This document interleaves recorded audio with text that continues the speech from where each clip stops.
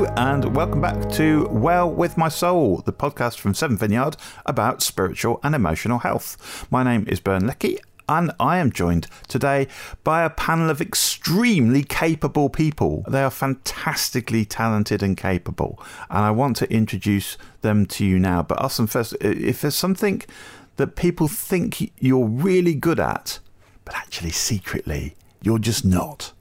Let's start with Owen. Owen, what's your job, Owen? Well, I've got two jobs, Ben, actually. One, I planted Seven Vineyard with my wife, Claire, and we're co-lead pastors of this church. And also I work as a physiotherapist in private practice. You must be a very capable man. What do people think you're good at that you're not?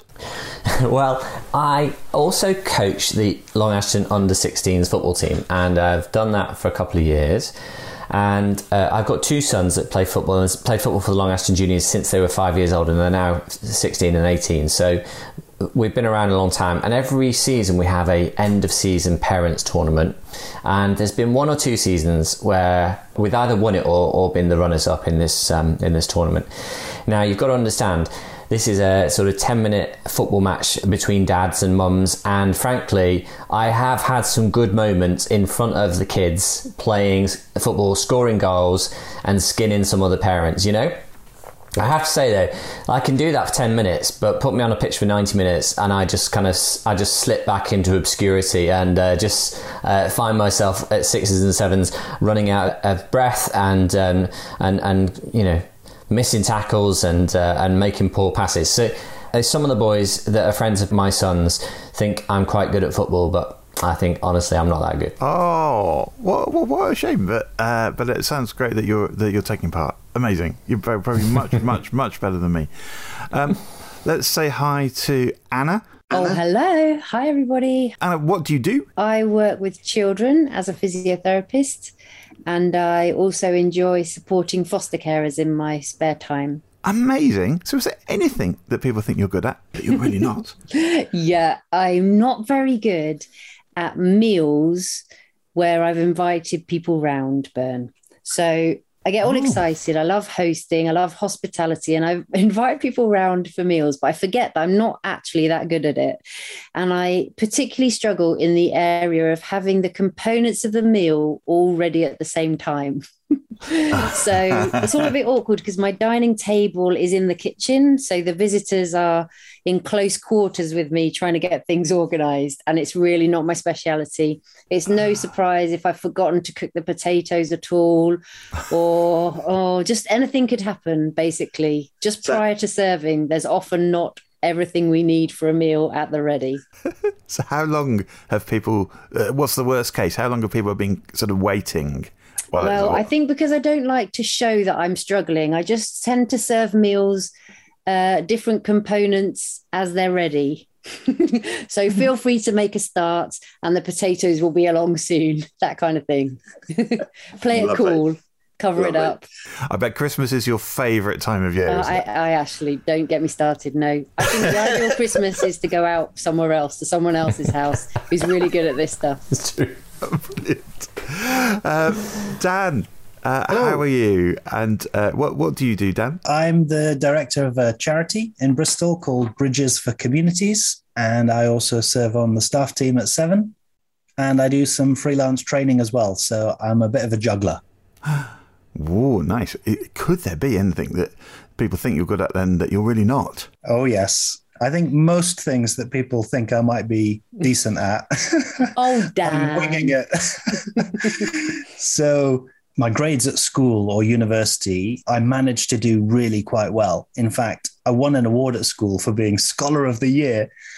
But the secret is that I worked really hard, and I was in a school where there wasn't that much else to do.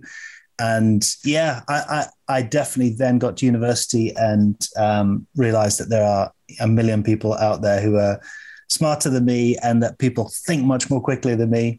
So I don't know, that was just one area where I felt like people may have the wrong impression if they just looked at kind of how I'd done at school. I don't know if we've accidentally made this feel like a job interview where you have to sort of attach a positive to your negative. You know, what do you really struggle with? Oh, I just work too hard. No. Yeah, no, it wasn't. It's not meant to be that. No, I didn't think it was. Sorry, I'm joking. But yeah. I'll give you another example. This one might be more helpful. So every now and then I get asked to do a talk at 7 and I do it. And some people are kind enough to give me positive feedback and say, oh, you're really good at that. Or you put words together well. But the secret is I have to do a lot of work to get there. It doesn't come that naturally. And the gap between my brain and my mouth, I'm sure, is longer than it is for everybody else, because I have to really think about what I'm going to say to be able to say it. But then when I'm prepared, I can say it. So I think people can, again, come away with a false impression that I'm articulate or I can put words together, but I have to really think about it beforehand. So yeah, bit of a gap there between reality and what people might think. Can I just assure everyone listening to what Dan just said very eloquently, we're actually recording this on Zoom and we can see each other. And I didn't see the script that you were reading from right there, Dan. You're very good at either doing it spontaneously or hiding the script, both of which are good skills. You are kind, Ben. Thank you. Helen, how are you? And what do you do, Helen? Oh, yeah. Hi, everybody. I'm Helen. I'm a play therapist. So I work with children around their emotional needs. And can there be anything that people think you're good at, but you're really not? Oh, there is lots of things. Definitely lots and lots of things. But I'm going to kind of a little bit with Anna, but on cooking. I think people often think that I can cook quite well. And my kids definitely don't think that. But anybody who I cook for. But what they don't know, particularly when I do meals for others, it's always the same meal. So I reckon I may have done meals for Dan, Anna and Owen, but I bet you it's always been a sausage casserole. So, yeah, I can see some nodding. It was delicious, though. Yeah. Do that every day, Helen. Practice makes perfect. Yeah, I have one sort of repertoire, and then if they can't eat that, I'm like then panicking on what can I cook. So yeah, it's really interesting, this sort of tension that you've landed on right away between this kind of how people see us and how we feel we are, and how we might have a lot more kind of turmoil about who we are and what we feel we can't do than anyone else has. Like, because if anyone else just likes your cooking, I wonder why it feels so bad to think, oh yeah, but I should do something else. Very interesting. My name's Bern, by the way. I put together digital things for Seven Vineyard and other people. So I quite often do technical things. And I'll very often, people take a glance at something I'm doing, but people then assume that I'm good at other technical things and particularly kind of practical things and try and rope me into like fixing something or do some DIY or something like that. And I'm rubbish, completely rubbish at DIY. I think if you move into a house with picture hooks, that adds to the value of the house. Great, we can have something up on the wall. Amazing. I can't think of any other way to work that out other than get someone else in. And so I suppose I've gotten used to saying no to when people ask to do anything even remotely like that, and I've gotten used to not feeling too bad about that. But here's the thing, don't we all like saying yes more than we like saying no? Definitely. Yeah, agree with that one. How does it feel when we say yes and take an extra responsibility on? How does it feel to you? It feels good to respond to something, to be able to help others with something, and to be part of something that's worthwhile as well. So I think I also related to that sense of saying yes out of empathy or compassion, wanting to help somebody who's a bit stuck or needs some kind of support that I might be able to give. Sometimes because maybe it feeds something in me to be able to have that role of kind of being the helper. And sometimes because genuinely I'm quite positive about things and I want to be part of something worthwhile. So when somebody says, oh, would you like to be part of this new group we're doing? Or would you like to help us put on this thing? My default almost is to say, yes, of course, I would like to, because that sounds great. So yeah, definitely relate to that, and very difficult to then kind of unpick that or have the discipline to say, actually, I need to weigh this up of what are the implications if I do keep saying yes to all of these good things. Yeah, I can definitely relate to that, Dan. I was thinking of your talk, Owen, where you started with the guy who holds the rope. And I thought, I am so that person. If someone said, do you want to hold a rope? I'm just going to hold a rope, and then I'm going to go, oh, why am I holding it? What's at the end of it? What's the purpose? And I would be that person who just goes, yeah, give it to me. And then what you're saying, Dan, and then I'm holding a rope and it could be very heavy. Who knows what's on the end of it from your talk. And then I'm thinking, oh, what have I done? I've overstretched. I've overcommitted myself. How do I get out of this? Helen, you look like the kind of person that I bet a lot of people come and ask for help, because you look like a very helpful person, a person who would know what's going on as well. My wife, Helen, has the exact same experience, by the way. So this is how I relate to how that feels. People don't often come up to ask me for help so much. Maybe because it looks like I don't know, rip their heads off. Maybe that's what...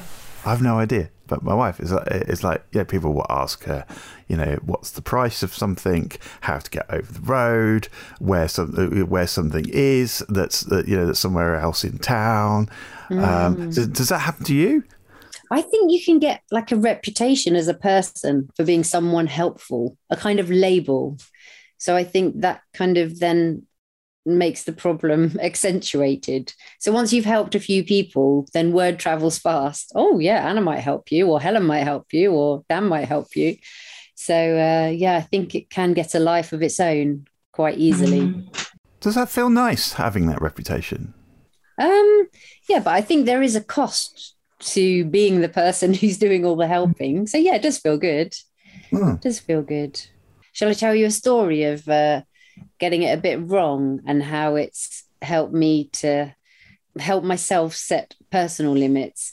Well, a long time ago, when I lived in Nottingham, I used to go as a visitor to a prison, and we used to do a kind of, it was called a service, but really it was just an excuse to get the biscuits out, get the urn on, and just chat one-to-one with the men in the prison in Nottingham.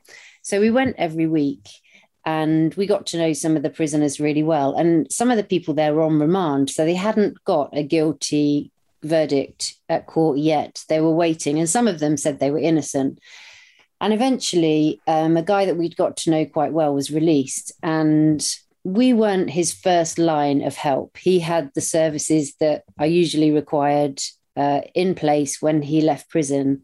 But he was a really nice guy. We got to know him well, as I said, and he was found to be innocent of the crime that he was on remand for in prison. So we got to know him, and it just went really wrong. I'm not suggesting it was anything to do with his background, but on this occasion, we offered him a lot. We saw him maybe most days of the week. He didn't know anyone. It's very hard to readjust to life outside prison. And it ended up that we would meet him in coffee shops, and sometimes he came to our home.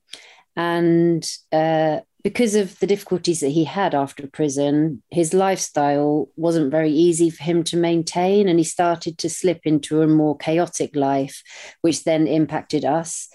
And we ended up being a little bit fearful of him and what he might do. He became a bit unpredictable. And yeah, it was all okay. But what that taught me was something about not offering more than I could maintain.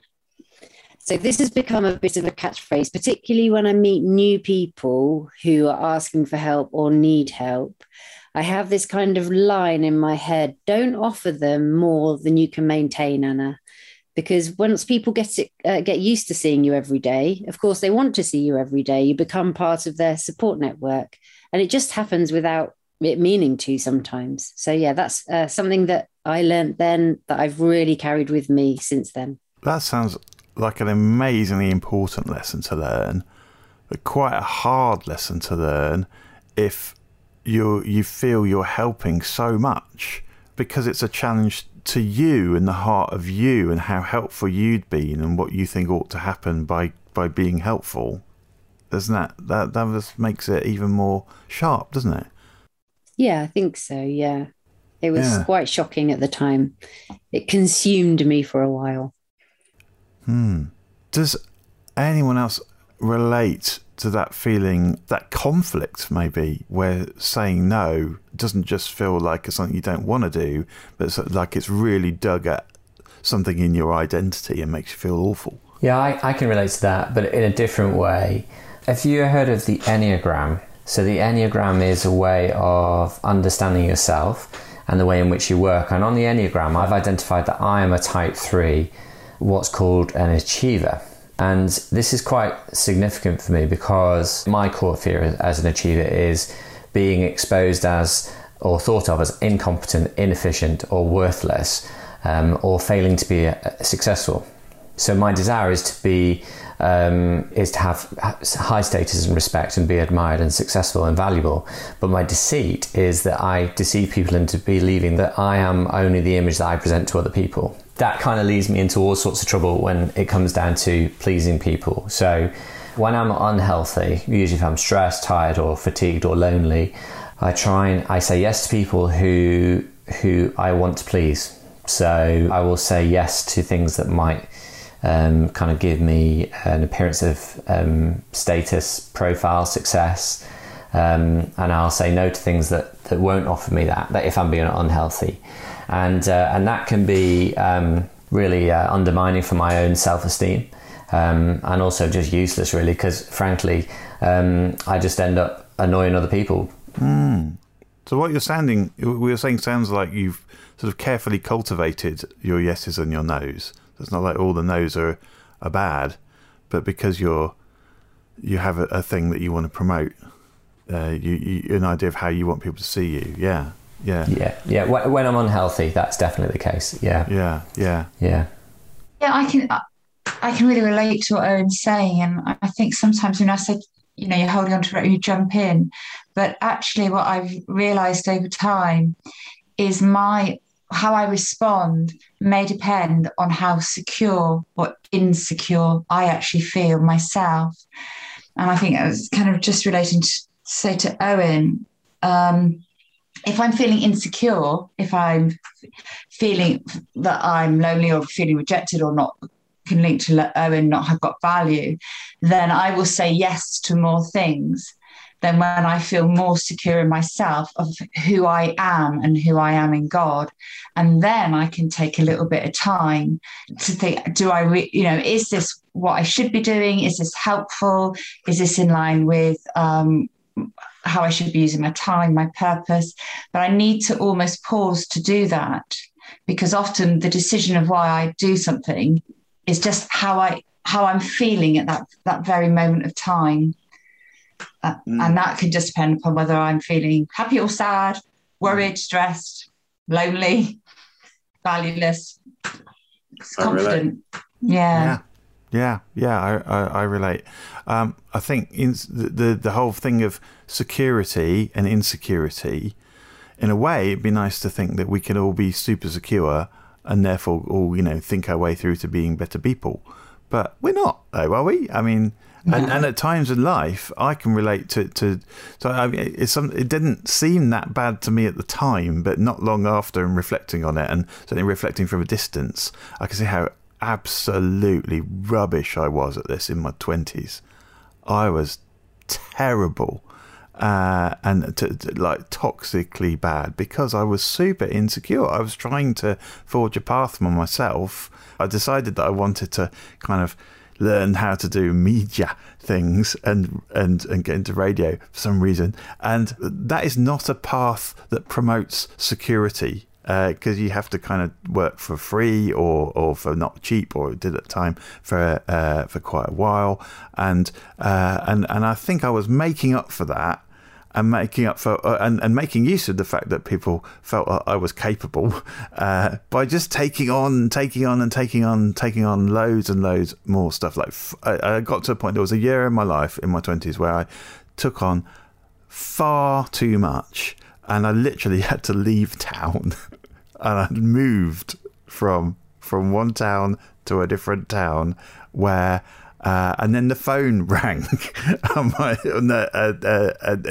my new work, and people said, "There's someone being after you, and they're really anxious, and it's because of some stuff that I'd promised to get done. I really need to get done that I just wasn't capable of doing, and it was that horrible feeling of pressure. I can't, and I came very close, I think, then to just having a complete breakdown, I think, and it was not good, and it was one of those things that made me feel in my core like I had limitation, like massive limitations, even bigger than my real limitations probably were. It made me feel that I was profoundly incapable of keeping my promises. And it was one of the things that made me think at the time, there's no way I could ever be a dad. It just sort of reinforced all my fears about that, which I eventually had to get over. But that's another story. I heard someone say once that you have to say a lot of no's to say the big yes. And that's something that has stuck in my mind, but been very hard to do.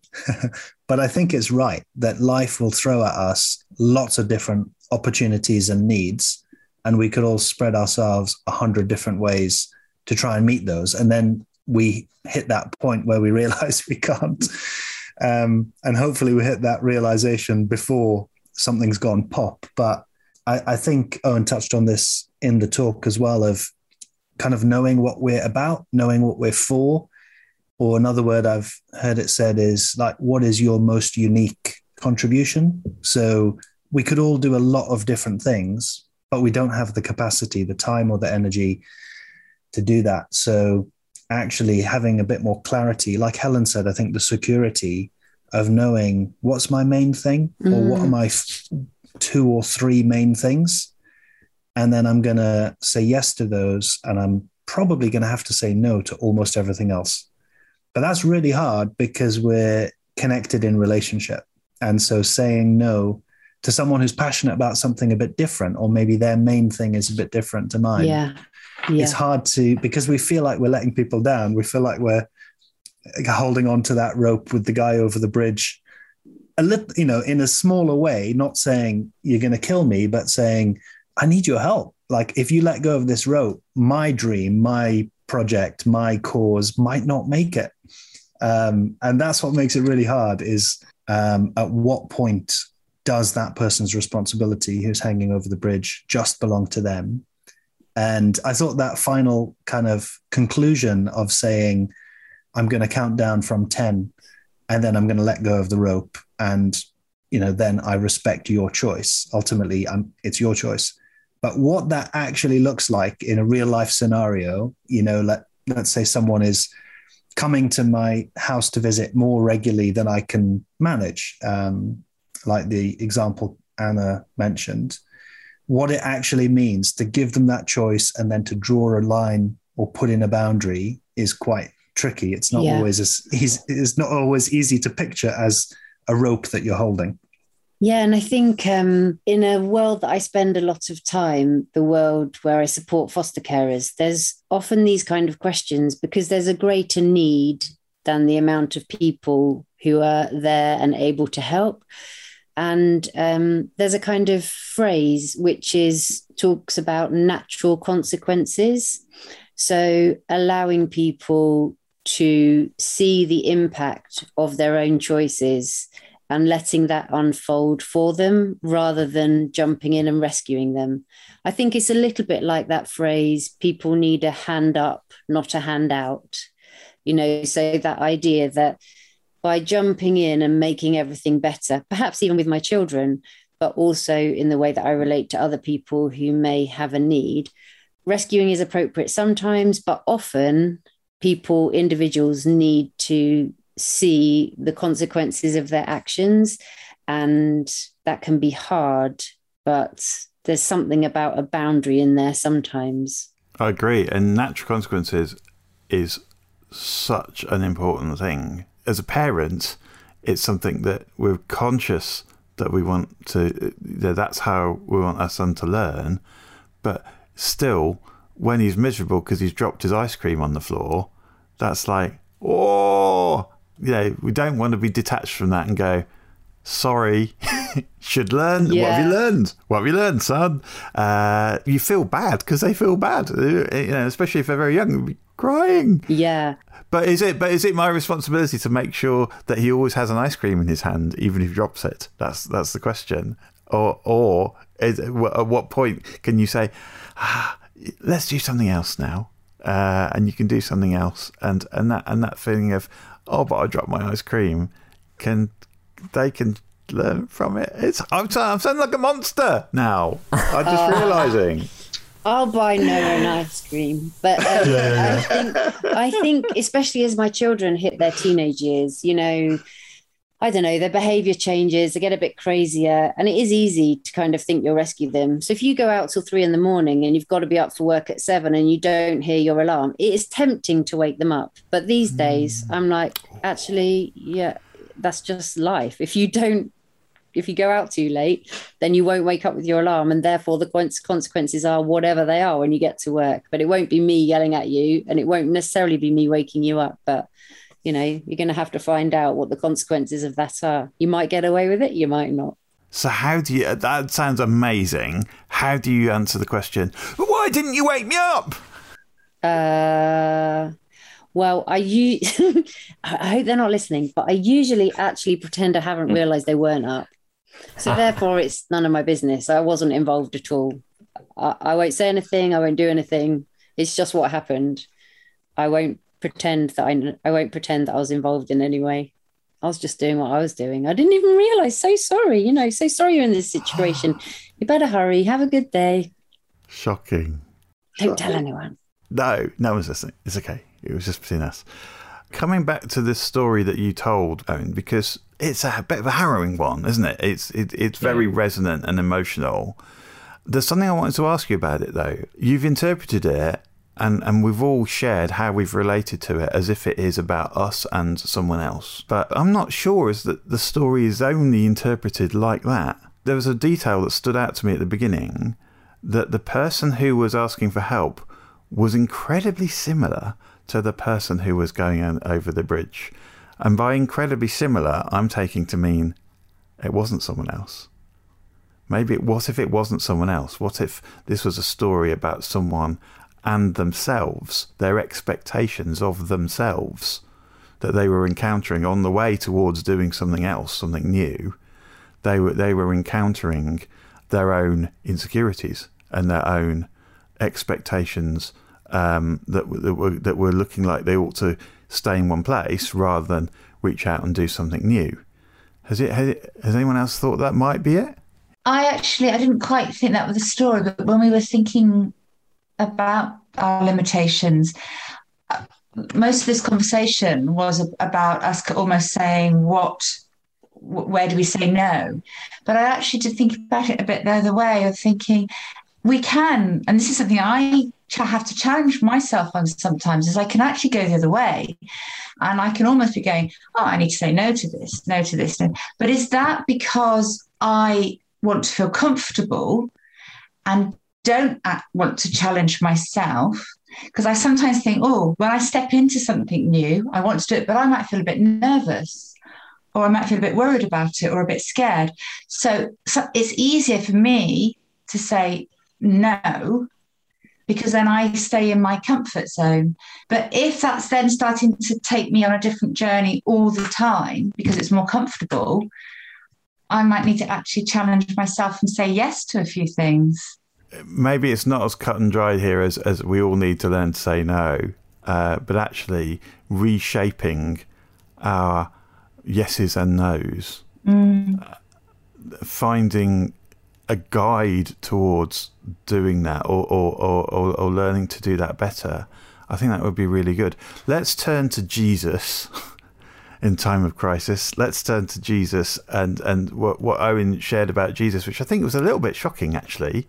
I think of Jesus as the most capable human being who's ever lived, and therefore someone who would easily be able to say yes to anything people ask him. In fact, it's a common complaint about people of faith, or about an argument against it being real, that if Jesus was all that, why didn't he just cure everybody? Why didn't he just jump down from the cross and go, aha? And why did he go through this whole business of self-sacrifice? What on earth is that about? Why is it interesting? Why is it important that Jesus had limits and sometimes said no to people? That was too big a question, wasn't it? You're really inviting us to debate the difference between the divine Christ and the human Jesus of Nazareth, I think. And there is a question mark in there, isn't there, about what does that look like? Welcome to our new podcast, Well With My Soul, extremely unwell with my theology. I have no idea. Yeah. It is a challenge. But I like to listen. I like to look at what Jesus' limits were, because I think, for me, I like to have a go at everything, because I'm a bit of I'm curious, I'm hubristic, I overstep I don't really know my boundaries sometimes, and so I'll try something and then realise that I'm not very good at that, and maybe even embarrass myself as well, knowing that I'm not very good at it. So, for instance, I think I'm quite good at doing accents, particularly my Irish accent, but I can embarrass myself because I'm hubristic. I'm like, easily, yeah, I could easily do it now. Could you do it now? To be sure, but the reality is that I find myself in a place where actually it's actually good for me to have limits. I need to put limits on myself. I need to say, actually, I'm not very good at that. And it's not I'm just being down on myself. I'm just being realistic. And I think that's healthy. And I think that's what I like about Jesus, is that it's really healthy. If he had kind of just healed absolutely everyone he ever met and worked 24 hours a day with no sleep, he wouldn't be a very good role model for us, because none of us could follow that. He was human. He lived within his human limits, and I particularly think that the temptations that Jesus experienced in the Judean wilderness just after he's baptized is particularly indicative of the way in which he deals with his limits. And I find his humility in that context immense when I compare it to his divinity. It's absolutely incredible. He chose to limit himself. It's just incredible. He understood himself. He knew himself. He was just secure in who he was and knew why he'd come and what he needed to do. Why was Jesus important in history at the time in Israel? What did people expect? I think Jesus was one of a number of people who people thought at the time had come to lead a revolt against the Romans and kick the Romans out of Israel, because the Romans, had conquered this area of Judea. I use that term Judea and Israel interchangeably, but they conquered that area, and the Jews wanted the Romans out, and they were looking for one of them to rise up and lead a revolt against the Romans and kick them out. And I think there was a great expectation that maybe Jesus was one of those people. And of course he wasn't. And he made it really clear that wasn't what he was here for. Okay, so what was he here for? Well, to me, it means that he was willing to let people down or not meet their expectations. Yeah. And also, I think he was prioritizing. So Owen shared an example where he didn't heal people that were being brought to him or suggested, and it was in order to go to the other villages and share the good news there. So it wasn't that he wasn't going to do this because he wanted to kick back and watch Netflix. It was because he had a sense of purpose. And actually, in order to fulfill that purpose, he had to not do this. And that was, I think it was really refreshing to think of that limitation, very human limitation on his time and energy. So that relates to what we were saying earlier about learning to say good yeses and a lot of no's when we're certain about what our purpose is. Yeah. And I think that when Owen also, from the talk about Jesus, when he did his Sunday talk, I loved it, Owen, where you drew out as well that Jesus wasn't expecting that he would do everything.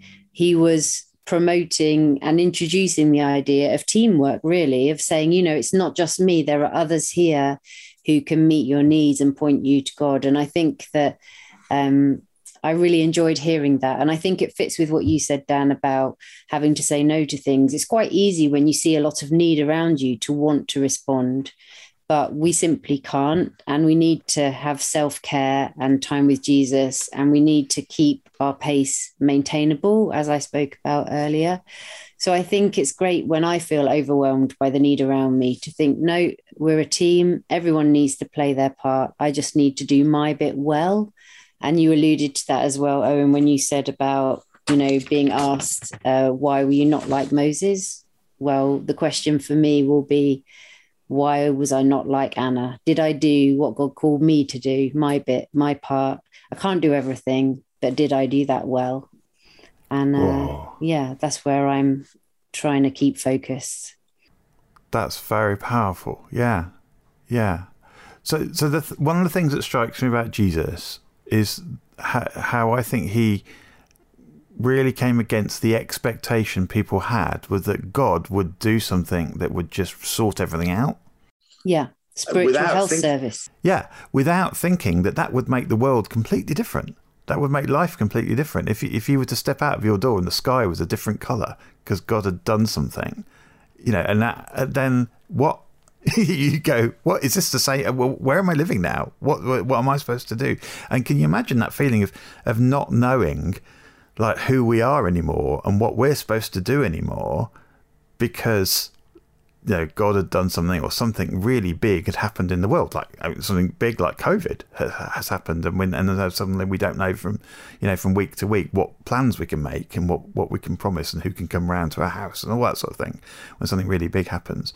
I think Jesus was doing something quite profound and quite personal and quite challenging by not living up to the expectation people had that suddenly there would be a military victory and all the Romans would fall over. But he was actually taking the battle, saying there is a battle that we need to fight, but it's in us. It's in our hearts. It's in the heart. It's in my heart when I think I'm more capable than I am, and I need to realise my limits. It's in my heart when I end up sort of running myself into the ground because I've taken on too much, because I'm feeling insecure, and it's in my heart when I can gain my security from a different place and really start to gain a bit more of a sense of purpose and start to say yes to really good things and start to say no to the other things. It's a in me heart battle first, which I feel Jesus has been there with me fighting, so that all these big problems, all these mega problems, like you're saying, Anna, there is so much to do in the world. Actually, Jesus came to equip millions of people to be part of that, so that yes, those problems can get solved, but it starts with us rather than expecting just everything to be done for us. Does that make sense? Yeah. Does anyone got anything to add about how faith in Jesus in particular may have helped you change from feeling insecure and saying yes too much to feeling more secure and proceeding with purpose? Yeah, I think so. I think for me, my faith in Jesus has secured me more in who I know myself to be, because I feel loved unconditionally as a human being by God. And that's meant that I haven't needed... I mentioned earlier that I noticed that my personality type is what we call an achiever type, and an unhealthy achiever finds their security in their success and the way other people perceive them. But actually, by finding my security in Jesus and in being loved unconditionally, it's really enabled me to relax into who I am, and accept my limitations and enjoy my limitations, and have a real sense of, actually, I don't have to perform, because I think my personality type tends to mean that I feel the pressure in an unhealthy setting to really need to perform for other people, and actually be good at everything. And I know I'm not good at everything, so therefore I either fabricate that I'm good at everything, or I don't try things. And the reality is that I actually can relax. I can just work on what I am good at and enjoy what I am good at. And for me, that's given me a lot of freedom, personal freedom and enjoyment. I've found what I'm good at, and I can put my energy and time into those things without the pressure to feel like I have to be good at everything. So much what you're saying, Aaron, because I think finding out a bit about who I am and why do I behave, why do I do things has been really helpful. And I know we've been talking about the emotionally focused, but using that as a bit of a springboard to explore that, and then going, so for me, rejection in early life, I mentioned that earlier, was a key factor. And what I've realized through that is that I like to please people. I'm a real people pleaser, and I'm thinking about the Enneagram, which Owen's talking about. I'm a helper. I just want to help people, but I help people because I want it meets my needs of feeling secure, not necessarily their needs. And understanding that, and then going back to where is Jesus in all of this, and my identity, exactly what Owen said, my identity, and knowing that he's never going to reject me, never going to leave me, never going to forsake me, has helped me to get up, to go and feel more secure, and then make more reasoned choices of when and why I help people. Not because for me, the danger would be is I would create codependency. That's a huge factor for me. To meet my needs, I meet someone else's, but knowing that Jesus just will never leave me. He's just always there. And that comes right into then beginning to see that is who I am and my sense of self. So really helpful. Yeah. Thank you, everybody, for sharing. I think there's a lot to dig into there. I felt that we started talking about like little things that niggle us, like when when we feel bad for saying no to someone. But it's grown into this. We've realised the topic is the roots that go much deeper, don't they? They go into our security or insecurity. They go into whether we feel connected to something bigger than us and our purpose, or whether we feel we're just trying to make do and get sort of go from day to day, trying to look the best we can or do the best we can and take on as many kind of good feeling responsibilities as we can. That's quite a profound thing. And if you're struck listening to this as that's too big a topic to do right now, I agree. We'll come back to some of this. We'll talk about some more of this another time. Next week, Owen is going to talk about the difficult sounding topic of embracing pain and loss. Yeah, well, then when we think about loss, sometimes we just think about big losses, major losses, the loss of a loved one, for instance, or the breakup of a marriage or something like that. But what I also want to talk about is the way in which small changes, small losses affect us, and sometimes they can stack up in our lives. If we're prepared to not hide them and bury them, but actually talk about them with one another, if we're prepared to pay attention to those losses and pains and lament it and sit with it and be honest with it, what actually happens is that we grow through those experiences, and we get to share those experiences with one another, which deepens our relationship with one another. So there's so much hope in this talk, and I hope that by listening to it, it helps people kind of grapple with that and have the courage to kind of have a look at some of the pain and some of the loss in their lives and see if it can't kind of bring them to a better place, a place of better emotional health. Amazing. Well, I'm going to look forward to that. Thank you very much to everyone for taking part. Thank you to you for listening. If you've got anything you'd like to ask us, any thoughts that you would like to share, just email hello@sevenvineyard.org, and it'd be great to hear from you, and we'll see you next week.